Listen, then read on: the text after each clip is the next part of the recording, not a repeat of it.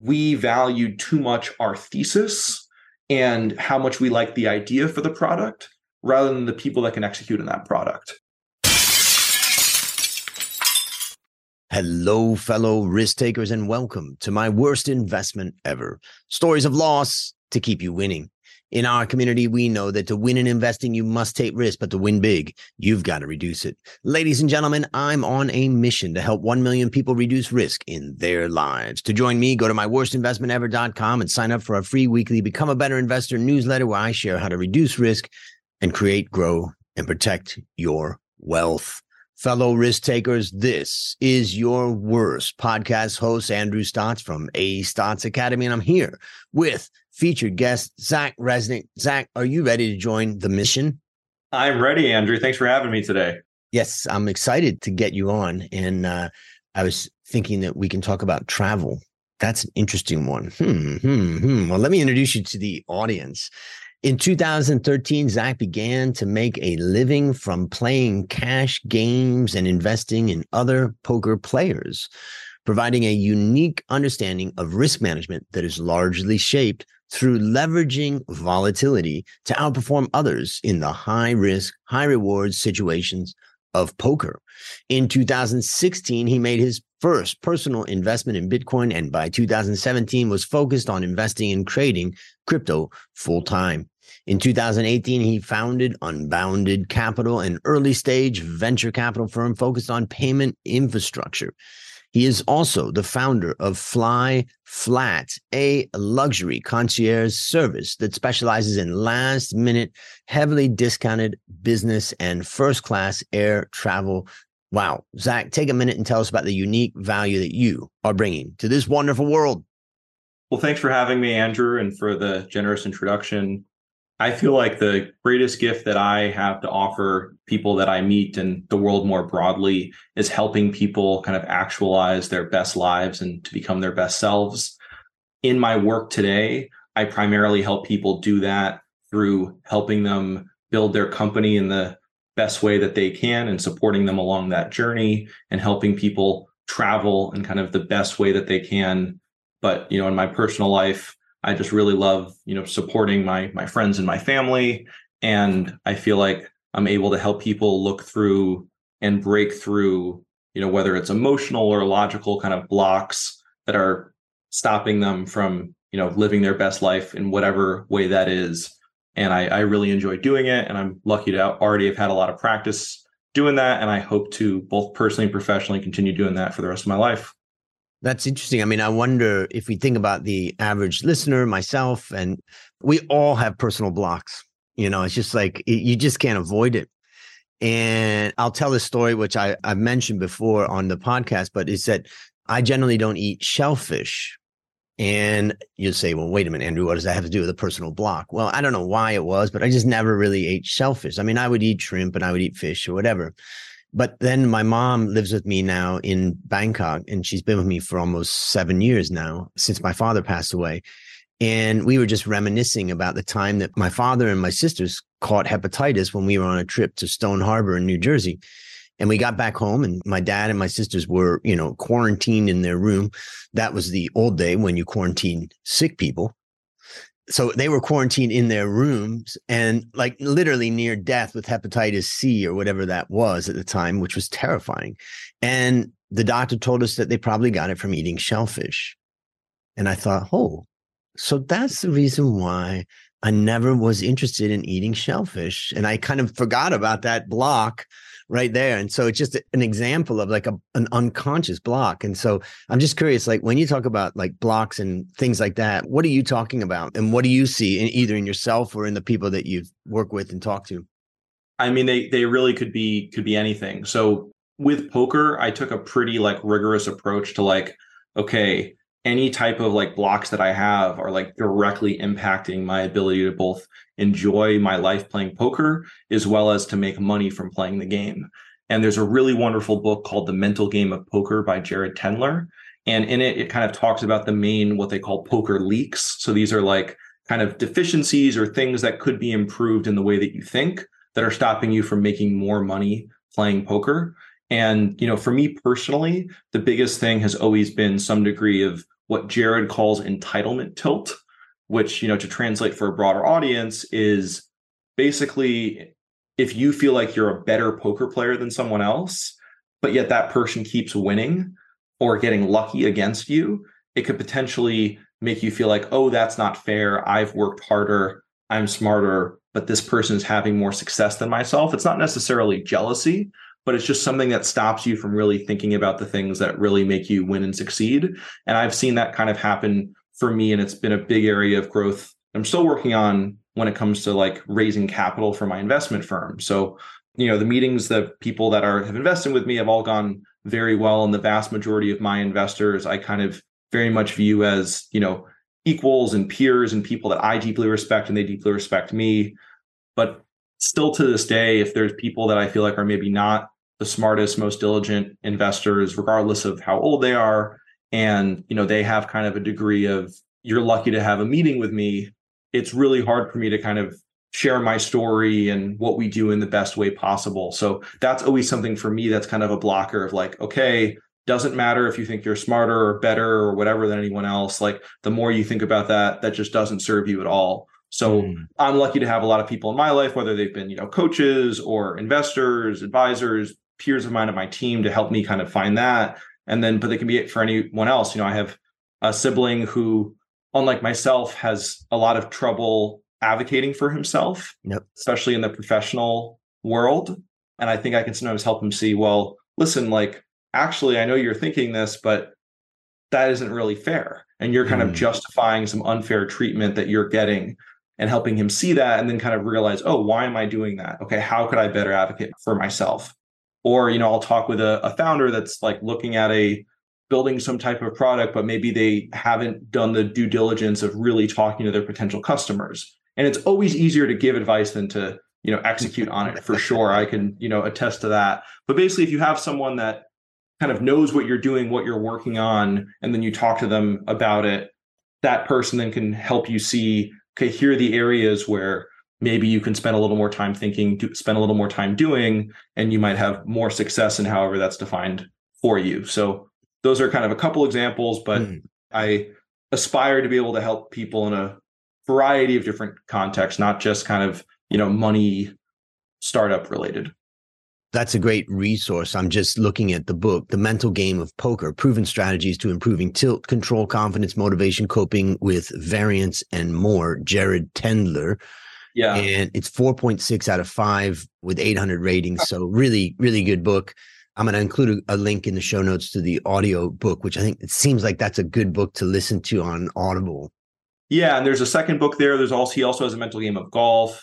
He has a lot of clients that have been in finance. So Jared's definitely great and has transformed my life. And I'm sure there's a lot of other books in that vein that maybe we'll talk about a little bit later on the podcast today. Yeah. Exciting. And just take us through the journey from you've got unbounded capital and you've got Fly Flat. How did that come about? Which one was first? And then how do they relate to each other? Yeah. So basically during college and for about maybe a little under a year or so after college, I was primarily focused in my life on like mastering skills. I wasn't so much concerned with building a big business or making lots of money, but it was primarily for me then, it was, how can I become one of the best jazz arrangers and composers and trumpet players? That's what I focused on in my undergrad. And then how can I be, an incredible poker player and poker and mental game coach? And I worked really hard and set up my life such that the majority of my time I was like by myself, like working on those skills for that.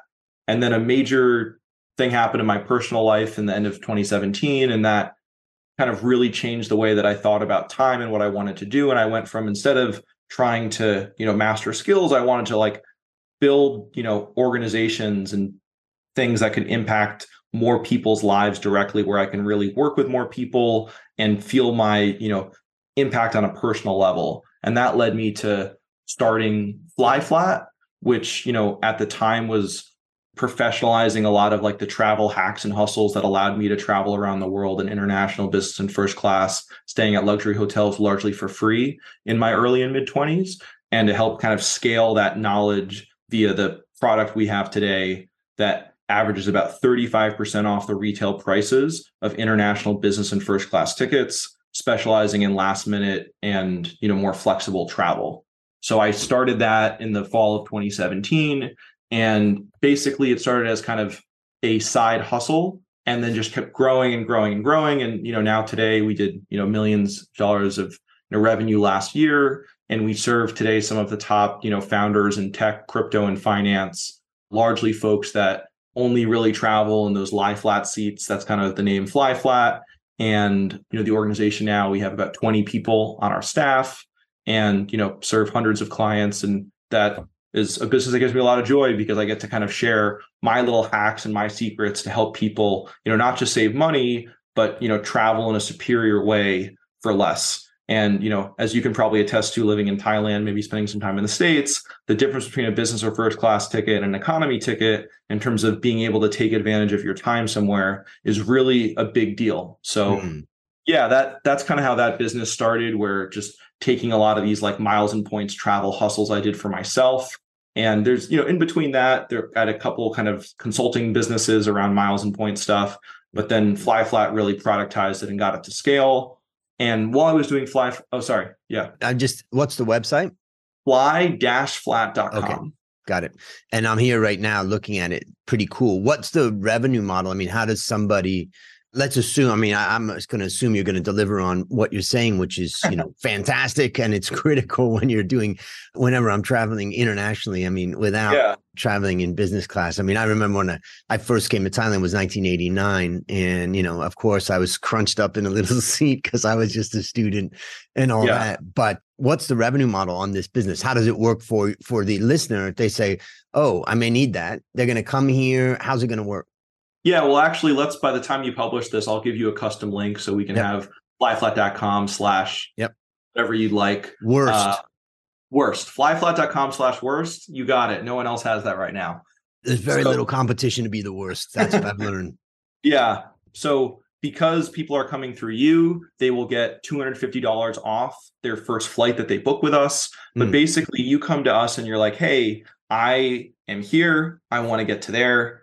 And then, someone on my concierge team will get back to you, within minutes. And we'll ideally have like a great quote for you within an hour. Sometimes it takes a few hours if there's not an obvious solution, but always within a day, we'll have all your best options for you in kind of a personalized way. We typically interact with our clients via chat groups, whether it's WhatsApp, Signal, or Telegram, but we can also, do email or phone or whatever our clients prefer.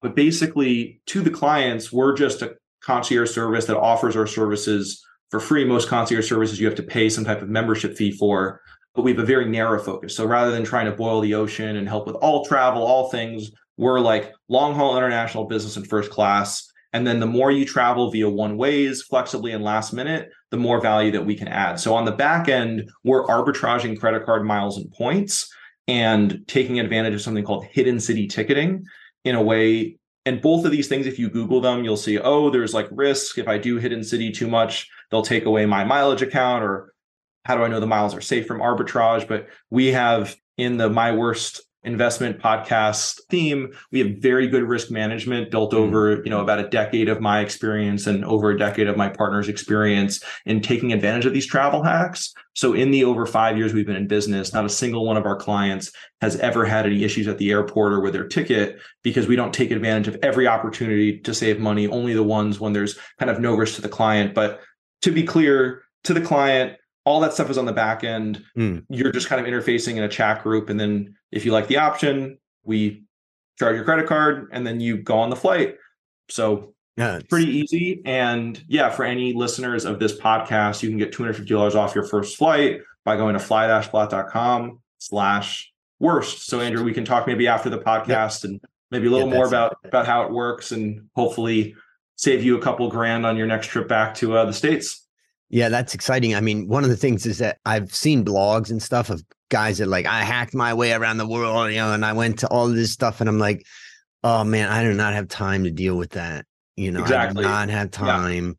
Yeah. And so where I see the advantage of this is like, okay, I'm going to pay you because you're going to get a share. I guess you're capturing a portion of the the fee or the amount that I'm paying, and your portion that you're capturing is because you've done all of that behind the scenes to get me exactly what I need in the Exactly. time that I But need it. your price is still going to The be same. cheaper than retail 100% of the time. So Okay. the more flexible you are, the higher percentage chance we have of a great deal. But on any business class flight, we'll be able to do at least like 3 or 4% off whatever And you can do yourself. and so what happens is, do you like sign in, or what's the way to engage when someone comes on the site?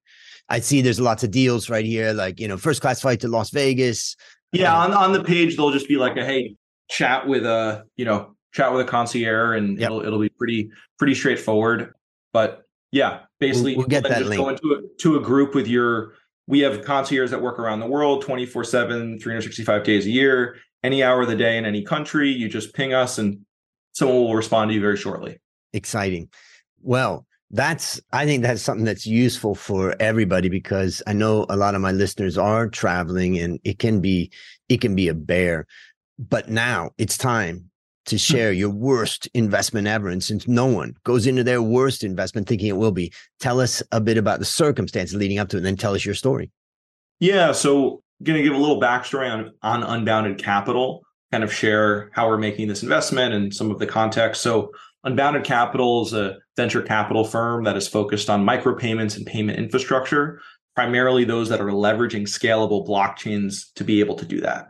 So when I first got started in crypto and blockchain, I wasn't particularly excited about this world of scalable blockchains and payments. I was much more excited about kind of regulatory arbitrage and Bitcoin and Ethereum and tokens. And then over time, I think realized that the real money to be made in investing in blockchain technology wasn't investing in tokens or investing in companies that make money off tokens, but investing in companies that leverage kind of the most efficient and powerful blockchains to solve some of the biggest problems in the world.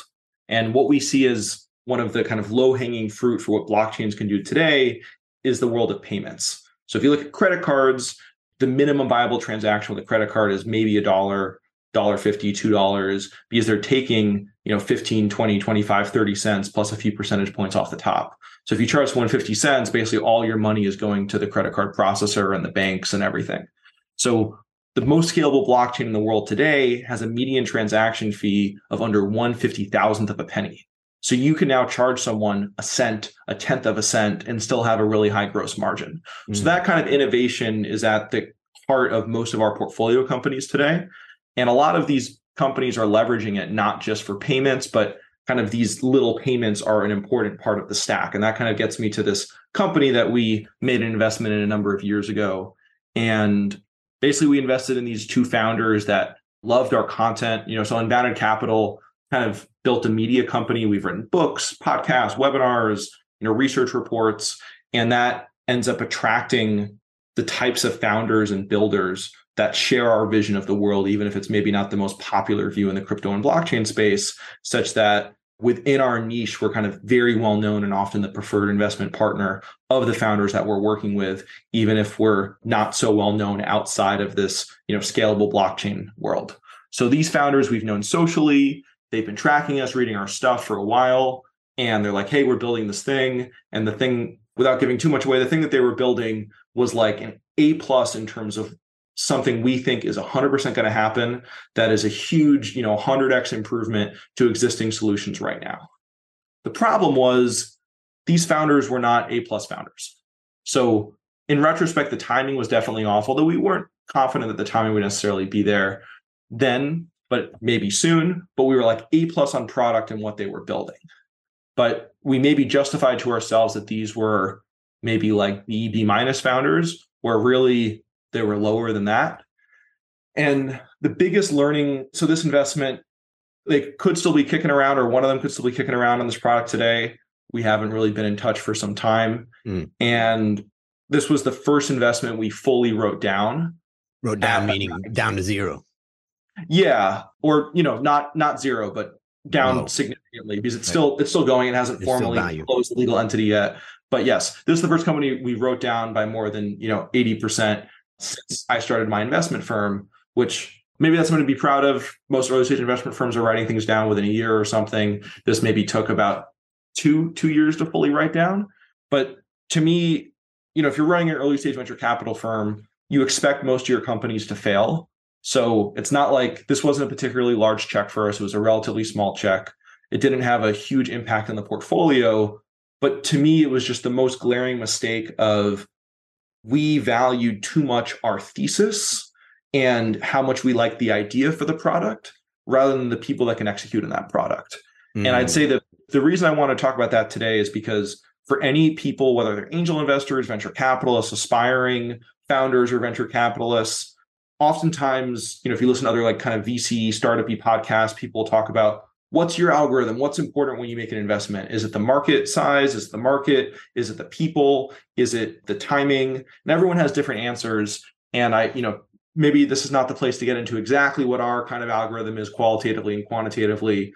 But most importantly, when I started this firm, the part of my algorithm that was like, how important are the quality of the founders was way too low. And the thing that got in higher conviction and over time since starting my investment firm is that if you're investing in early stage companies, the qualities of the people that started that company and that are running the company are paramount and almost inarguably the most important thing for that company. Yes, there are classic examples of maybe not super A+ founders that just nail the timing and the market and the product and saw success. But I think if you want to not get lucky, but repeatedly back incredible companies at the early stage, you need to back people that just completely wow you and blow you away, no exceptions for anything. And since we've started doing that at our firm, everything's been a lot easier, a lot less stressful. We're not dealing with people who are like, we're your investors and like, we could have done this. Like, this is your company. How did you not do this in a week or a month or a year? So, in terms of like, it was definitely not the worst investment in terms of negatively affecting my life or my investors or my business, but in terms of like just the most glaring mistake and quality of mistake. And to be clear, we made some version of that mistake in a bunch of other companies that like right now we would have not invested in, because even though their technology was incredible, we think they're going after an incredible product, founders just were not gritty enough, not moving fast enough, didn't have all those kind of essential elements that are required to building a great business, not necessarily just a fun product. So that I'd say is the biggest lesson I could impart on people investing in technology companies. People are super important, and you will probably meet people that have been successful technology investors that know basically nothing about technology, but are incredibly good at reading people and only invest on the people. Probably about half of the investors I look up to most, even though I'm not like my algorithm isn't 100% people. I know people that do that and have made tons of money in their life doing that. So people are super important, especially the earlier stage of the business that you invest in. So I've done a lot of investing over my life in startups and in people, in stocks and business and all that. And I've had some successes. I've had some failures. My worst investment ever was investing in a startup with a friend of mine, and who's still a friend of mine. And I developed a model that, in fact, I've got a startup founder coming to see me for a second time today, later in the afternoon here in Bangkok for a cup of coffee. But we went through a bunch of stuff in the last meeting, and then we're meeting again today. But the point is that I came up with a model. I want you to think about this and help me. If there's something that I can refine on this, and maybe our discussion can help the listeners out there. What I say, the first thing that I'm looking for is trust. If there's anything that throws off the trust, like something doesn't feel right, or I don't. Yeah. So in my case, the guy that I was doing this with, I definitely trusted him. And I think I correctly trusted him. So if we get past the trust, the next thing is the idea. If I trust the guy, but the idea is crap, well, there's no point. But if the idea is kind of a wow, okay, that's interesting, then I move to the next. So I've got trust, I've got the idea. The next thing is the market. Is this a tiny product, or is the market potential huge? If the market potential is huge, then okay, now it gets really interesting. If the market potential is very small, which many startups are, they just come with a very boutique solution or something, then I stop it there. But if I got trust, I've got the idea, I've got the market, the next question, and this is what I learned from my worst investment ever, was execution. I didn't realize that the guy wasn't really going to be able to execute on it. He just didn't have the management skills. He had the idea, he had so much. And that was where it fell apart. And then, so if you get trust, you get the idea, you get the market, you get the execution. The last part for me is capital, because if you do well, you're going to need capital, and you don't want to be the only provider of capital. You want to make sure that the company's got different providers of capital and enough capital to really scale. Is there something I'm missing in that from your experience? It's hard for me to say what is for sure missing Mm. because, I don't know what the startups you're looking at and the types Yep. of opportunities. But what I can tell you is that my model used to look more like that. Mm. And now the execution of the person is decidedly higher than idea and market. And something I would also, for us, again, this is just a stylistic thing.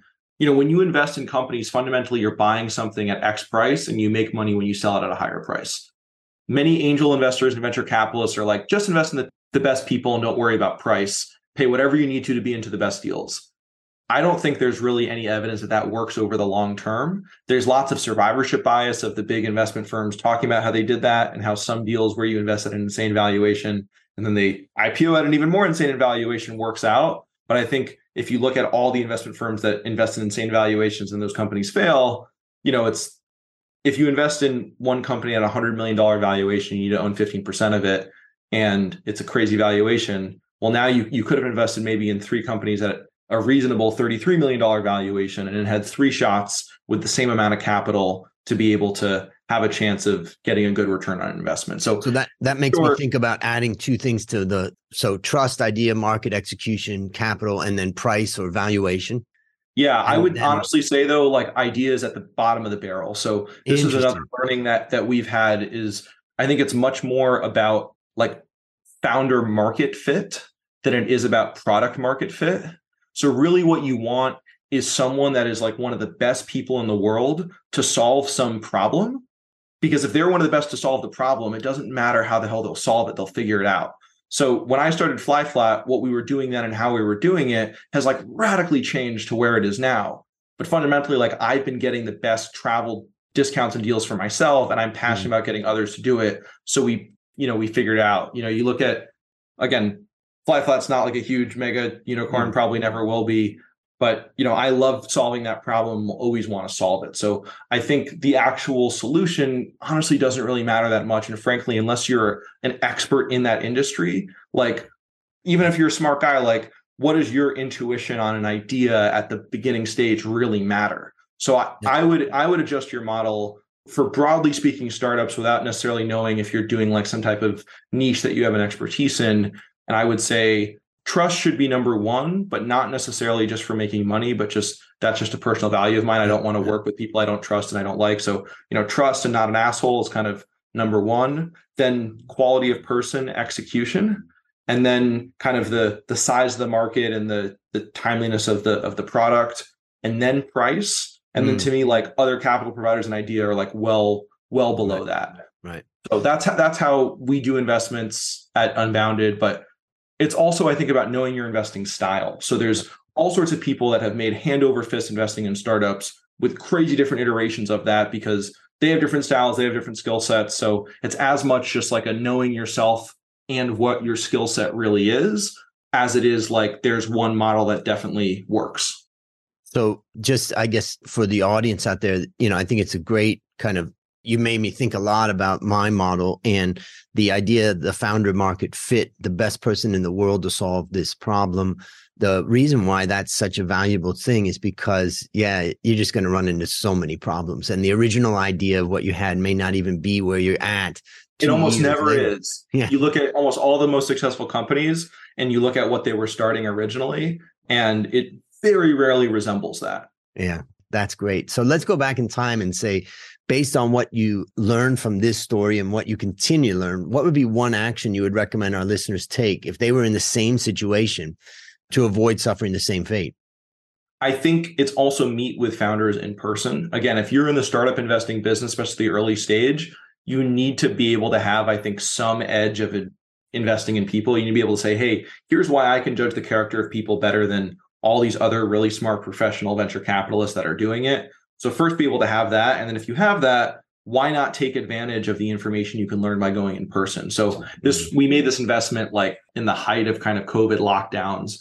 And I've always run my businesses distributed well before COVID. So I think when everyone's getting crazed about Zoom, I think Zoom is great. And I, interact with my team on Zoom. But I think if you want to get a read on someone to give them money, we now make sure that we meet with everyone first. So even if that means getting on a plane, doing something last minute, like me or one of my partners will do that because we think that just adds a lot to understanding the person. So that's kind of one action. Yep. One action besides just the process change of, if you're not A+ founder, not even a consideration. Yeah. It's really that. And then just making sure we meet in person, because I still never have met this person in person. I think like if I met them in person, there would have been so many more kind of intuitive body signals to stay away that would have been, I ignored a few of them, but if I was in person, I probably wouldn't have ignored all of them, even back then without my process changes now. Yeah, that's great. Great advice for everybody out there. And the guy that I'm meeting, he was introduced to me. He's a founder of a company. He's introduced to me by a former student of mine. And she said, you guys should meet. And then I said, well, he's doing something related to coffee. My business is related to coffee. So why don't you meet me at our Coffee Works Experience Center here in Bangkok? So we had a coffee together. He did a presentation. We went through a lot of discussion. He asked for a lot of feedback because I kind of asked, like, what do you want? Obviously you want money. I understand that. But, what do you want? He says, yeah, if you could give me some feedback, because I was recommended by a former student. And so basically I gave him a lot of feedback. So what did I observe? I observed him taking notes. And I thought, okay, that's good.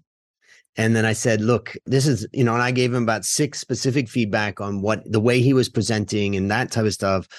And then I said, if you want to talk again, then fix this. And if you fix these things and you feel like that was valuable feedback, then come and see me next week. And this time come to my house and we're going to have an espresso at my house. And then we're going to look at what you've changed, what you haven't. And then we'll have a further discussion face to face. So that was we met by Zoom first, then we met face to face the first time, and then this will be the second time. And I think for everybody out there, when you're investing, and it's a critical thing because people are getting phone calls a lot these days, like, hey, I've got an investment opportunity, da da da da da. And I'm like, look, I think from what we learned from you, meet face to face. So great advice. Let me ask you, what's a resource that you'd recommend for our listeners? Yeah. So, I've talked already a good amount about my travel business. So if you like to travel, especially if you're a flexible traveler and you fly business class and want to save some money, fly-flat.com/worst.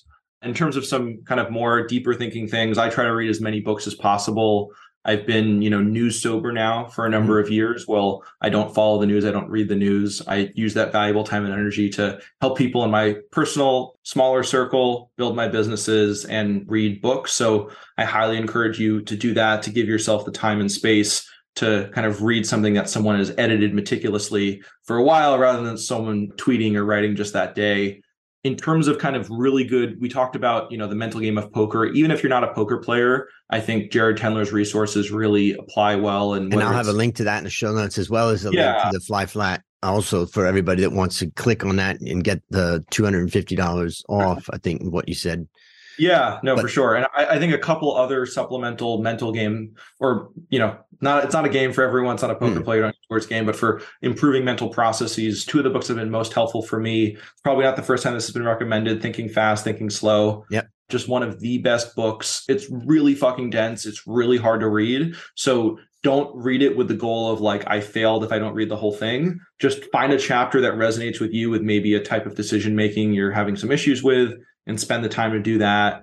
And then, there's a book called Elephant in the Brain, which maybe, I don't know if you've heard of this one, Andrew, but this one's great, which basically just shows, despite the fact that, we are civilized and we're humans and we have all these things, fundamentally, we're still animals at heart.